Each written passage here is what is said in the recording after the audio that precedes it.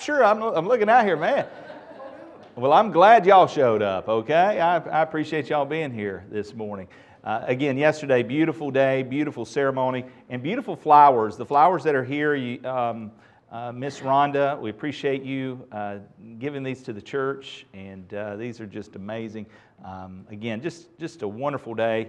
And they're headed to Hawaii, right? Suffering for Jesus. Yes. Well, I asked him, earthquakes and volcanoes, he said they're going to a different island. So let's pray that stays the case. I know they're going to have a good time. Take your Bibles. Let's go to the book of Hebrews. And as you're turning there, of course, you recognize a good-looking family back in our presence today. We welcome home the Duprees in for a weekend visit. Yes, absolutely. And I told Andrew to talk to Dustin about working out a contract for the summer coming in just to play some softball. At least, it's not that bad of a drive, 3.5, 4 hours. Who's counting? One way. It was good to have them with us this weekend as well. Appreciate so much the work that's been put in here and the foundation that was established in youth. And grateful that we also have another family who's taken that baton and running with it, and just God's been good to this church, blessed with 2 families that love youth and investing their lives. And guys, I can't tell you, for a church this size, there's great reward in heaven for those workers and for this church family for believing in such a ministry. And so thank you guys for your part in that. We're in Hebrews, I know, but I'm telling you, this is it, because next week's Mother's Day, and Mama got to be happy. So we're going to bring a Mother's Day message next week. So bring Mama, all right? Y'all been put on notice. I want you to call your mamas if your mama's around, and bring Mama. And if your mama's not with us anymore, call somebody else's mama. Bring them, okay? Well, we don't discriminate. Just bring all the mamas you can. And we certainly look forward to next week for Mother's Day. Man, it's next week. Goodness. All right. Hebrews chapter 13, and we started this last week, didn't finish, the Great Shepherd. And this section of Scripture, again, gets into, in the closing, the reminder of what it's all about. What is it all about? And it is truly about our Lord and Savior, Jesus Christ. Guys, that's what it's all about. That's, the meaning of life. Jesus Christ. The VBS answer works because it's true. Jesus. That's the answer. And He is our great shepherd. We talked a couple of sessions back about the responsibility of the under-shepherd and the pastor. And again, that was simply to lay that groundwork to say, but you know what? There is a great shepherd. And that is ultimately who our eyes are to be fixed upon if we're going to run this race and finish well. Again, the outline, just by way of recap, for those of you, last week we looked at this. Christ greater than the prophets and angels, chapters 1 and 2. Christ greater than Moses and Joshua, chapters 3 and 4. Christ greater than the Aaronic priesthood, chapters 5 through 8. Christ's new covenant greater than the old, chapters 8 through 10. And faith in Christ greater than the law, chapters 11 through 13. The main theme of the book, again, is by way of reminder of Hebrews, is found in the opening verses. Jesus Christ is clearly greater than anything the old covenant had produced. Jesus is the great high priest, the eternal mediator between God and man, who never stops mediating. Think about that for a second. He never stops mediating, day and night. He intercedes for you guys. He's your high priest. He's in the presence, the Holy of Holies. He's sat down at the right hand of the Father. He intercedes for us. He's the perfect fulfillment of all prophecies and types and shadows pointing to the Hebrew Messiah within the Old Covenant. The book of Hebrews unveils Christ as the one who is greater than each of the types and shadows that were pointing to Him in the Old Covenant. Moses was the great lawgiver, but Christ was the perfect fulfillment of the law. The high priest in the Old Testament offered sacrifices each year. Jesus, the eternal high priest, offered Himself once and for all. It's done. The promises contained in the Old Covenant were for a season.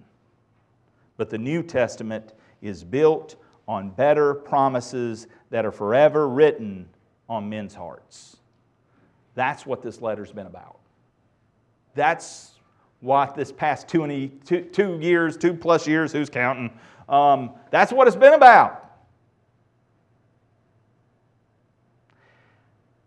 And as we read the text today, there's a little phrase in here I think that'll make sense as to this recap. Listen, if you will, as we read Hebrews chapter 13, and we'll pick up in verse 20 and following.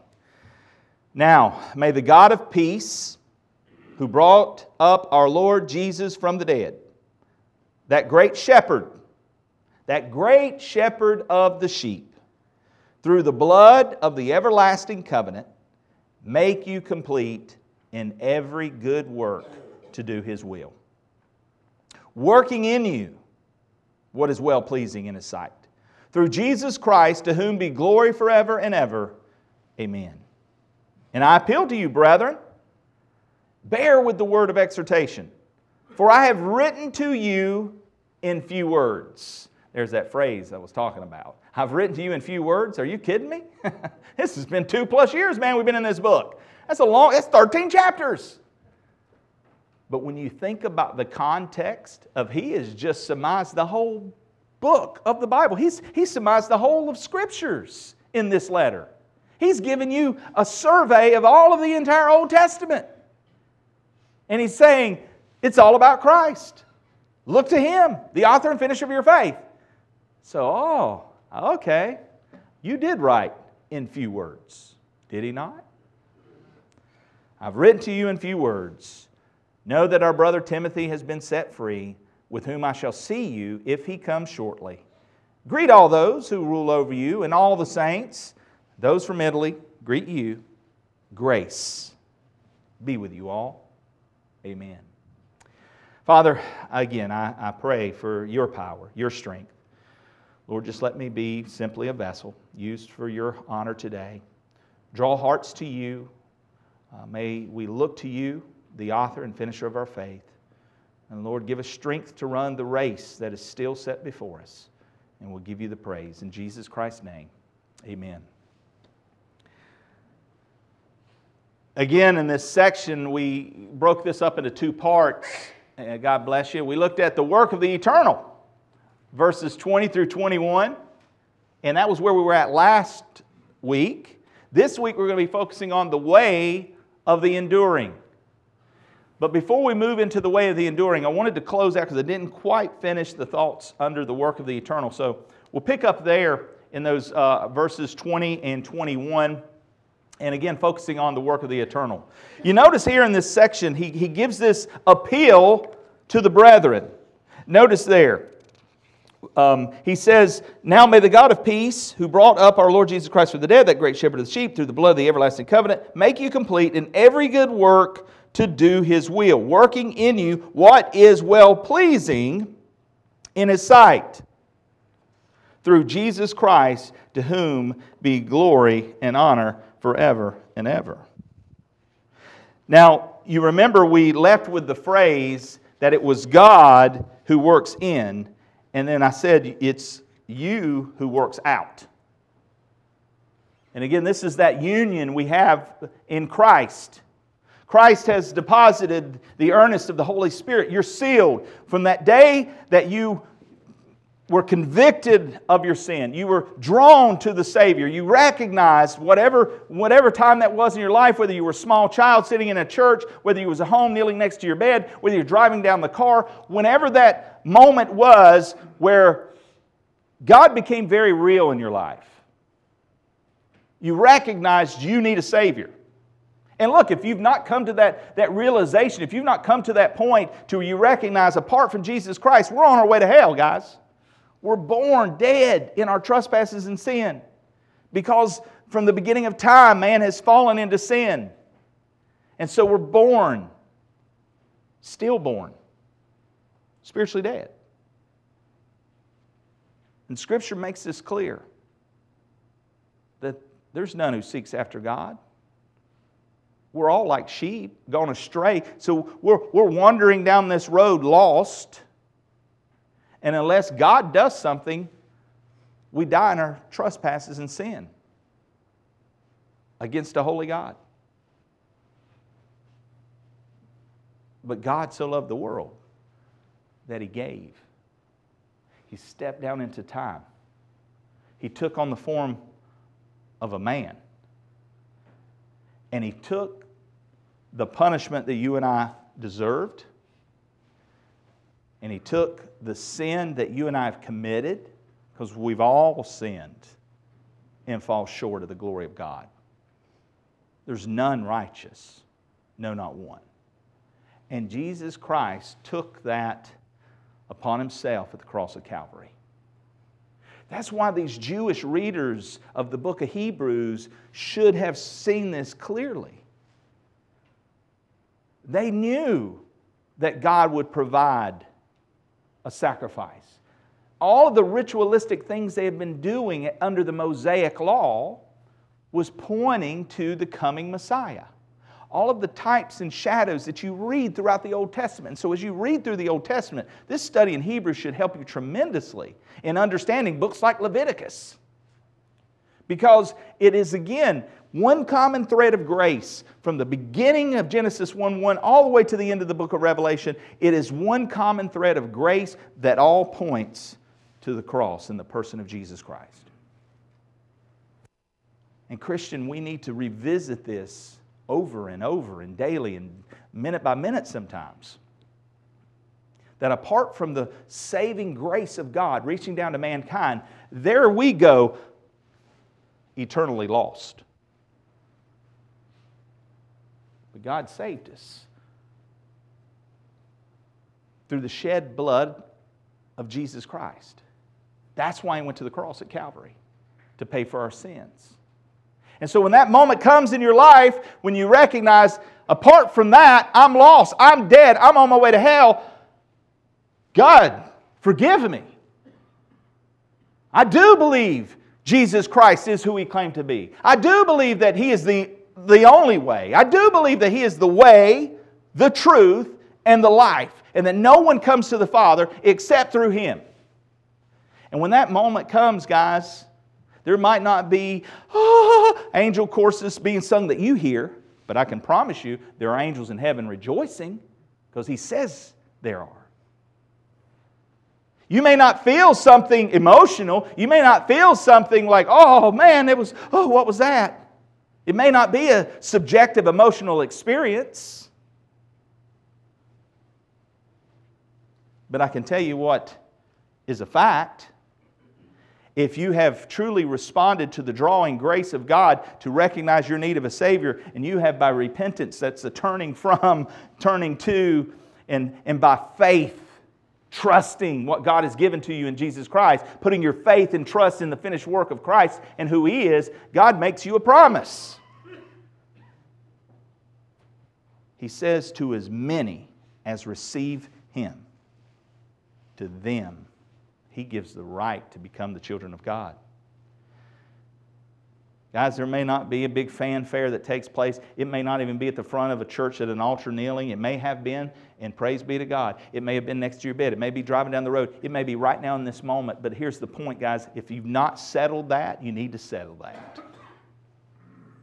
And simply put, all you need to do is turn from your sin. Acknowledge that sin. And call upon a Savior. Jesus said, whosoever shall call upon the name of the Lord shall be saved. And by faith, you reach out for God's amazing grace and God's amazing gift. And that is His Son. The Hebrew writer knew this. And he's pleading with those people who want to hang on to the tradition. They just want to do the church thing. And they just want to hang on to those practices. Not recognizing what all these things are pointing to. The amazing grace of God. And so, these believers that are there in the midst that are reading this closing section is meant to be an encouragement to them. He makes an appeal to the brethren. Remember, this letter's gone back and forth. And we'll look at in just a second who his audience was. He's gone back and forth. But here he says he makes an appeal to the brethren. Notice this fancy Greek word, anekho.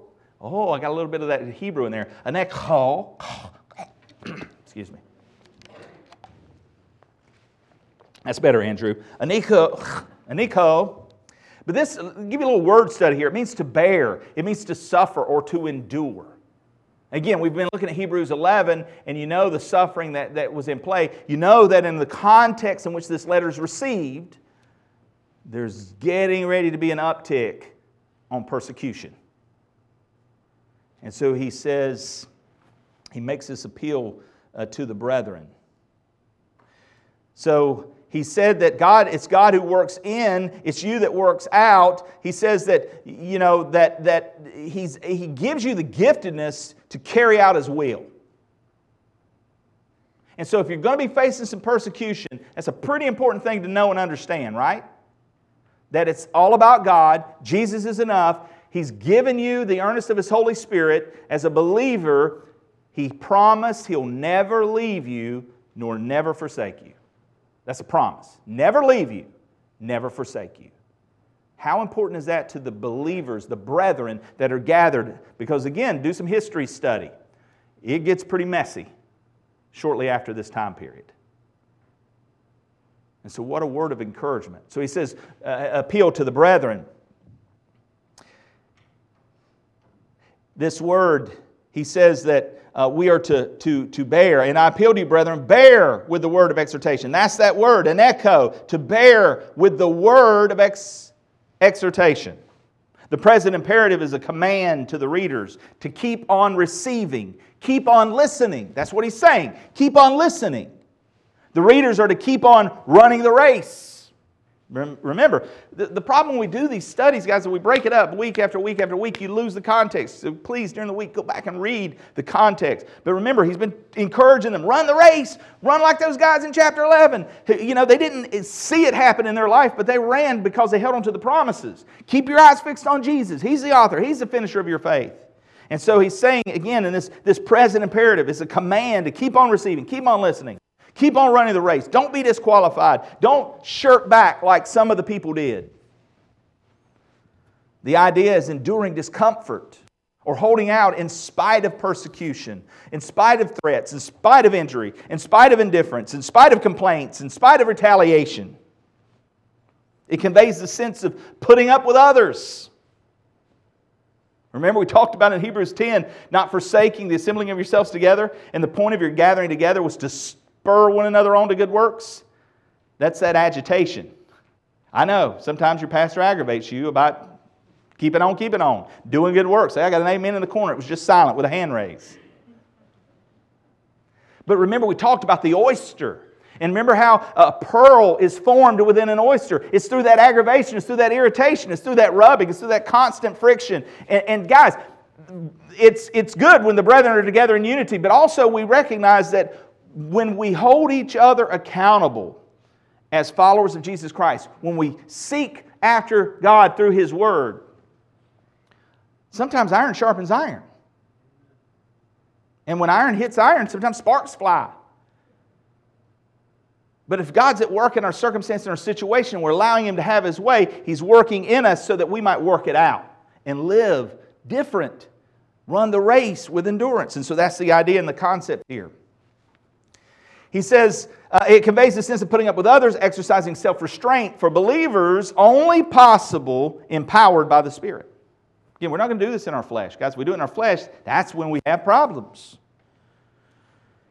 In the present context of the entire letter, the readers are called to forbear, with the implication that there's something in this exhortation that might disturb the recipients.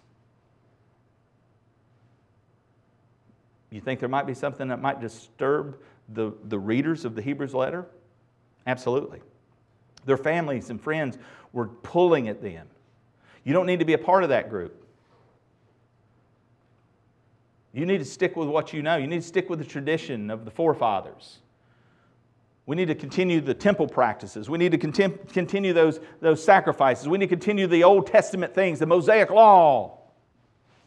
And the reader is doing his best to plead with his heart of hearts that, guys, no, Jesus has fulfilled it. Anakamai is used in Paul's last known written communication to Timothy. Same word here, in that it charged his young disciple to preach. It's an aorist imperative. It says, in other words, do this now. That's what he's implying. He's saying, do this now. Don't delay. It sometimes even conveys a sense of urgency. Same tense, same voice. For all the following verbs, the word be ready, in season and out of season. Reprove, rebuke, exhort, with great patience and instruction, for the time will come when they will not endure, anakamai, sound doctrine, but wanting to have their ears tickled. They will accumulate for themselves teachers in accordance to their own desires. 2 Timothy 4:3. Michael Faberes did some research, because I think here, as I read his quote, it gives us an understanding of kind of what the writer is saying here. So let me back it up before I read this quote, because I want to say this. I appeal to you, brethren, bear with the word of exhortation. Two things that we see if we're going to endure. Christian, you want to know the way of enduring in your Christian walk, in your Christian race that you're running? You want to know the way in which to endure? Look in the text. There's two words I want you to circle or underline in your Bible. Word, grace. Word, grace. Those words are there, guys. The Word of God is the only thing that's going to allow us to run this race and run it well. I don't know the mind of God apart from the Word of God. I don't know God's will for my life if I don't understand the Word of God. I don't know how to treat my wife, treat my children. I don't know how to lead this church. I don't know how to serve my employer. I don't know how to be a good employer. I don't know any of these things other than worldly wisdom. But you see what that gets you. Look at the world around you today. Look at the homes. Look at the families. Look at the classroom. Look at the places of employment. Look at the lawsuits. Look at the strife. Look at the wars. Look at all the problems. Now, Christian, this doesn't mean that because we know the Word of God, we follow the Word of God, that we're not going to face difficulties. But that's the whole point. I'm making an appeal to you, brethren. You want to know how to navigate this world? You need the Word of God, and you need the grace of God. God has given us His grace in times gone by. The cross of Calvary is all we need to look to. His grace is sufficient for justification. But His grace is also present in your current situation in which you're living right now, and whatever you're facing. And I don't know what you're facing, but God knows what you're facing, and His grace is sufficient for this present moment. Sanctification. Sanctification is God at work on you to conform you to be more Christ-like. That is Him allowing circumstances into your life that rub you the wrong way, that irritate you, so that He can chip away some of those rough edges to make us more Christ-like. And His grace, future tense, is also sufficient. When He makes you the promise, I will never leave you and I will never forsake you, He is also saying, the author and finisher of your faith, the hope of glory, glorification. One day Christ will return. One day we will go from these bodies into His presence, and that future grace is sufficient. This is how we endure. The Word of God, the grace of God. So let's take a look at this. The Word. 2 Timothy 3:12 reminds us, yes, and all who desire to live godly in Christ Jesus will suffer persecution. You want things to start going badly in your life? I'll give you a recipe. Live for Jesus. Live for Jesus. There's a promise here. Hey, sign me up today, preacher. That's why you never hear a real invitation, a real, altar call. Can you imagine the altar call that said, all right, If you'd like to surrender your life to Jesus Christ today and have your family hate you, if you'd like to surrender your life to Jesus Christ today and have to quit your job because of all of the immorality and things that you've been participating in, and you've been implementing some criminal activity within the job, and now you're giving your life to Christ, so you can't do it that way anymore, so you're going to have to quit. If you want your family to just completely disown you, if you want your neighbors to hate you, if you want to be called names and called a bigot and just be ridiculed up and down in media and called an idiot because you no longer embrace evolution, these things, come on, won't you come, please, won't you come? Come and give your life to Christ today so all those things, wonderful things can happen in your life. Now, you don't hear those invitations, right? But yet, Jesus Himself said, don't count it strange when they hate you. They hated me before you.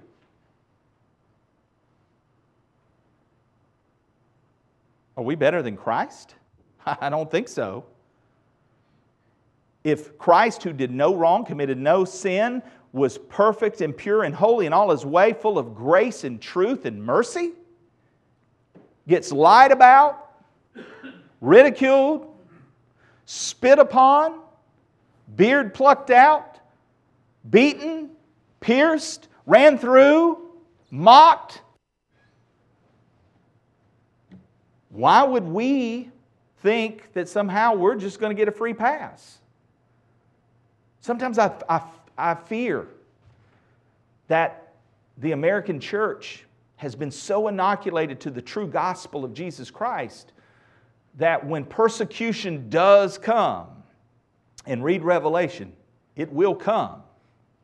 Now I know a lot of Larry's been teaching his class, that the coming of the rapture, and that is in Scripture. But let me just say this. There's no indication that we won't suffer prior to. There's no indication that America will even be in existence when God comes for His bride. So don't think we just get a free pass. We must live not in fear, but in hope, but prepared. And I can tell you, he who desires to live godly in Christ Jesus will suffer persecution. And it may be a small ridicule at work.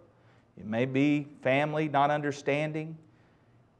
You know my story when I first became a believer in Jesus Christ, and I remember going to my pastor. Man, I was a basket case. I tell you, I just needed help, man. I still need help, but that's a whole other story. But I remember saying, I got that amen again, by the way. I remember just pouring out my heart to him and saying, Pastor, I need prayer. I don't know what to do. And he started laughing. And I'm thinking, this is not what I want from my pastor, to laugh at me when I'm having this emotional breakdown. And he says, I'm sorry. He says, I chuckle, Jeremy. He says, because, let me ask you a question. Did you have these same problems 2 weeks ago? I said, no. He said, yeah, why is that? I said, well, I wasn't a believer 2 weeks ago. He says, exactly. You were living in the pleasures of sin, weren't you? I said, yeah, I was. He said, exactly. You were floating downstream, man. You were just going with life. You were headed to the path of destruction. You have repented and put your faith in Christ. You are now desiring, God has given you a new heart to want to follow Him, to want to live His way. And you're going upstream. And anytime you're going upstream, man, you got current coming against you. You've got things coming in your way. It's a little harder at times as you're working out your salvation. I'm not working for my salvation. I'm working it out. I'm living it out. And when you live out your faith, Christian, you're going to face obstacles. You're going to have suffering and persecution.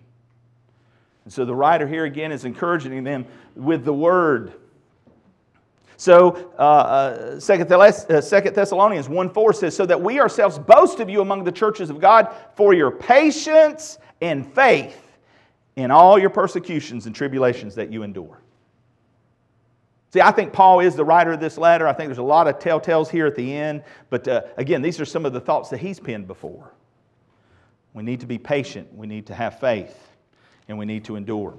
So Michael Faberes did some research and found that most people do not prepare to any significant way for church. So think about this, Christian, as I read this.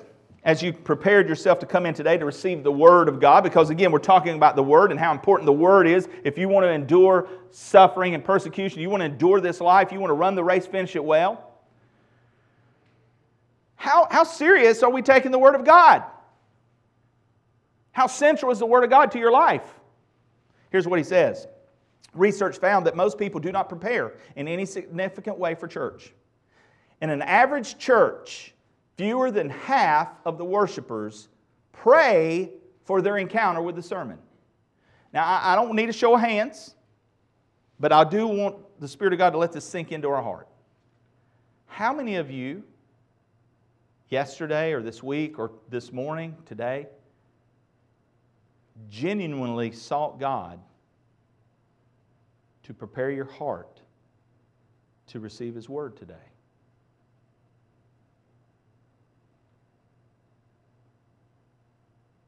Guys, this is important. If I really want to know God's will for my life, if I want to know the way of enduring, I really want to run this race well, I need my heart prepared. Lord, prepare my heart. Help me. Help me to receive the truth of what's shared in this setting. Fewer than half of the worshipers pray for their encounter with the sermon. Less than a third pray for their pastor or his preparation. Again, I don't want to see a show of hands. I know some of you pray often. You tell me you do, and I appreciate that greatly. But guys, regardless of whether it's Jeremy Varner, Dean Hightower, Nate Deck, whoever is in this pulpit, it's not about the person.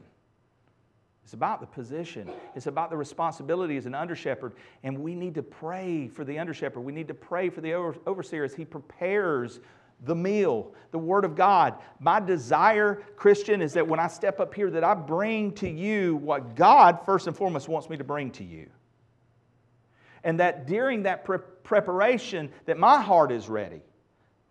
Pray that my heart is prepared to receive the Word, to rightly divide the Word of truth, so that when I bring it here and I serve it out, that it's your hearts are ready and that it becomes edifying for all of us and it builds us up. Less than a third pray for their pastor as preparation, even when the passage is clearly announced the previous week. Newsflash, we've been in Hebrews 2 years. You know where we're going. Now, next week you don't. You just know it's a Mother's Day message, so pray for that. But we've known, and this is another reason why I love a book study. You know where we're going. Pray for that. I love Danielle reaches out and says, we used to would meet Randall and I was, but it's fine. They know where we're going. Where are you going to be next week? Where are you going to be next month? We try to do it in a month chunk. Say that fast 5 times. Janice said, no way. A month at a time. We know where we're going. Hey, you can look and see songs that are from the Scripture that carry the same message so that when we come together and worship, we've prayed, pastor's been prayed for, the preparation's been placed, our hearts have been prayed for and preparing to receive it. The people participating have prepared and so we come together in a glorious worship. That's the Word. That's the way of enduring. That's the way we need to receive this. Let me press on or we won't be doing Mother's Day message. All right. The way of enduring. If you want to bear with the word of exhortation that I bring each week, I would encourage you to pray for your own heart to be receptive to God's truth. Pray for me as I prepare the message and preach it, that I will be faithful to the text of Scripture and spend some time during the week going over the passage itself, meditating on how it applies to your heart. Read it ahead of time. The effectiveness of preaching does not just depend on how well I preach, but also on how well you listen. Did you hear that? Can you hear me now? Even Jesus, the greatest preacher ever, exhorted His audience, take care how you listen. Luke 8:18. Take care how you listen. Your first duty is to obey godly church leaders. And that primarily means obeying the Word of God that they preach. That's what it truly means. If I ever say anything that's outside of Scripture, you have my permission, not that you need it, to dismiss it as an opinion. But if it's the Word of God, we all have responsibility to listen and obey.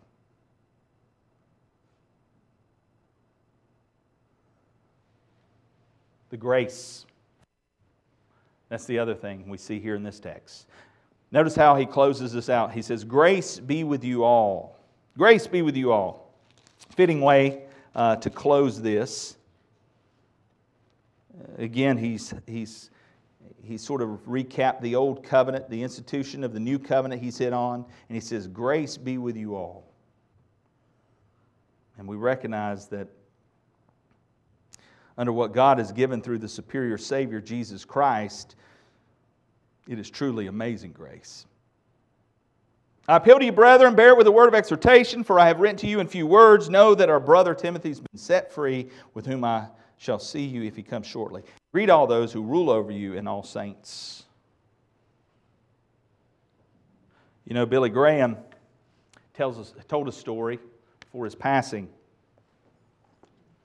of he was driving through a small southern town.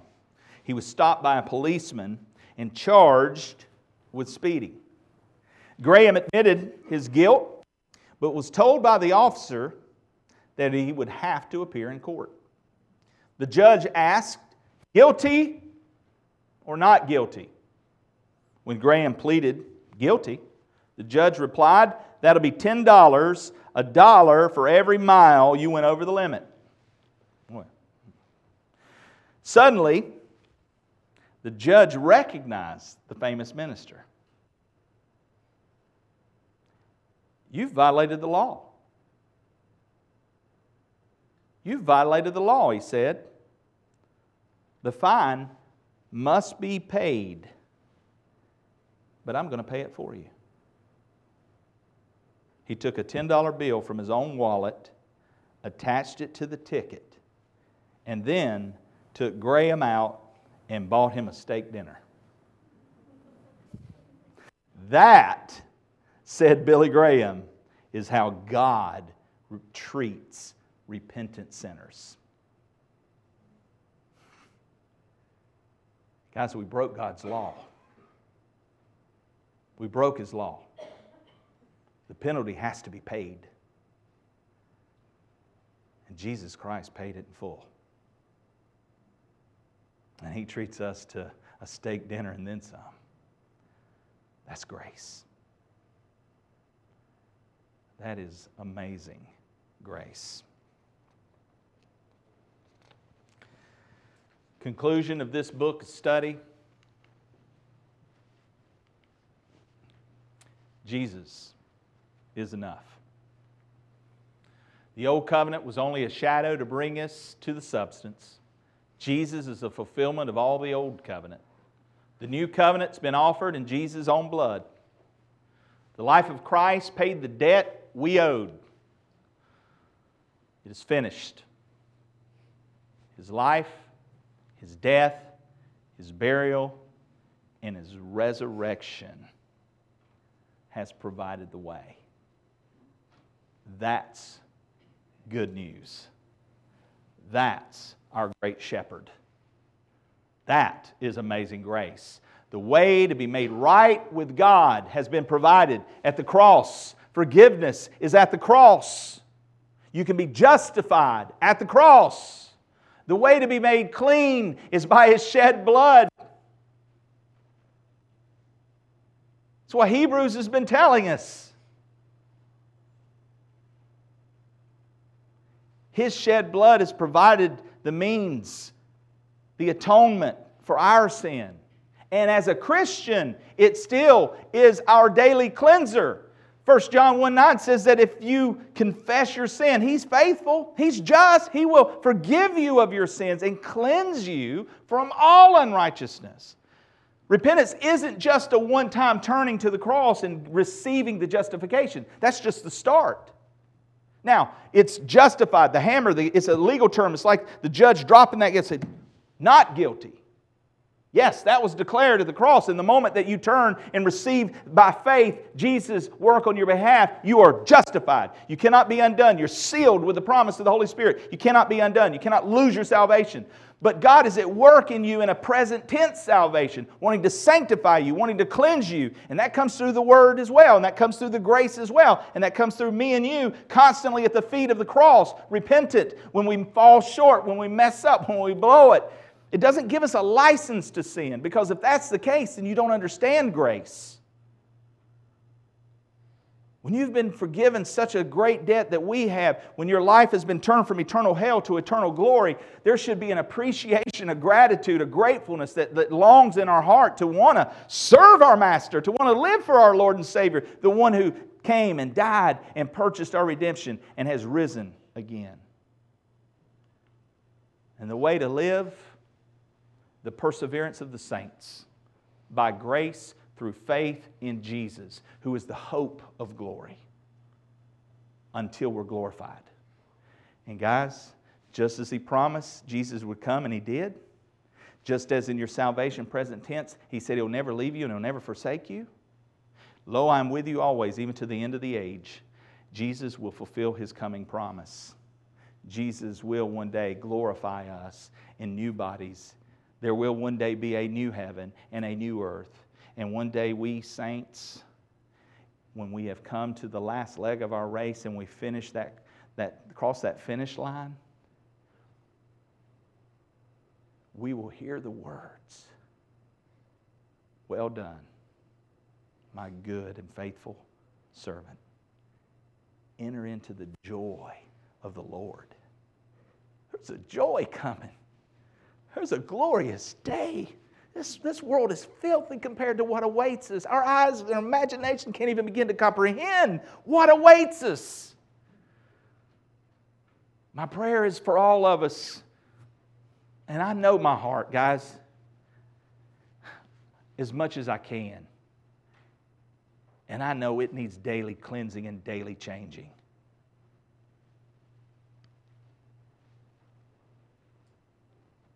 But we run this race with endurance, with our eyes fixed upon the author and finisher of our faith. The Lord's return is soon. And Jesus is enough. Let's pray. Father, what a wonderful book. Thank you for the letter to the Hebrews. Thank you for your word, and thank you for your grace.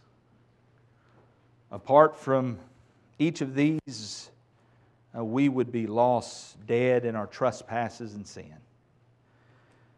Lord, thank you for sending Christ. Thank you for His death, His burial, and His resurrection. And Lord, my prayer is anyone listening via podcast, watching via television, or sitting here in this congregation today, if there is uncertainty in their heart, Lord, I pray you give them assurance today. I pray that wherever they are right now in this closing moment, they would turn from their sin and turn to the Savior who offers them eternal life, believing Him for who He is, the way, the truth, and the life.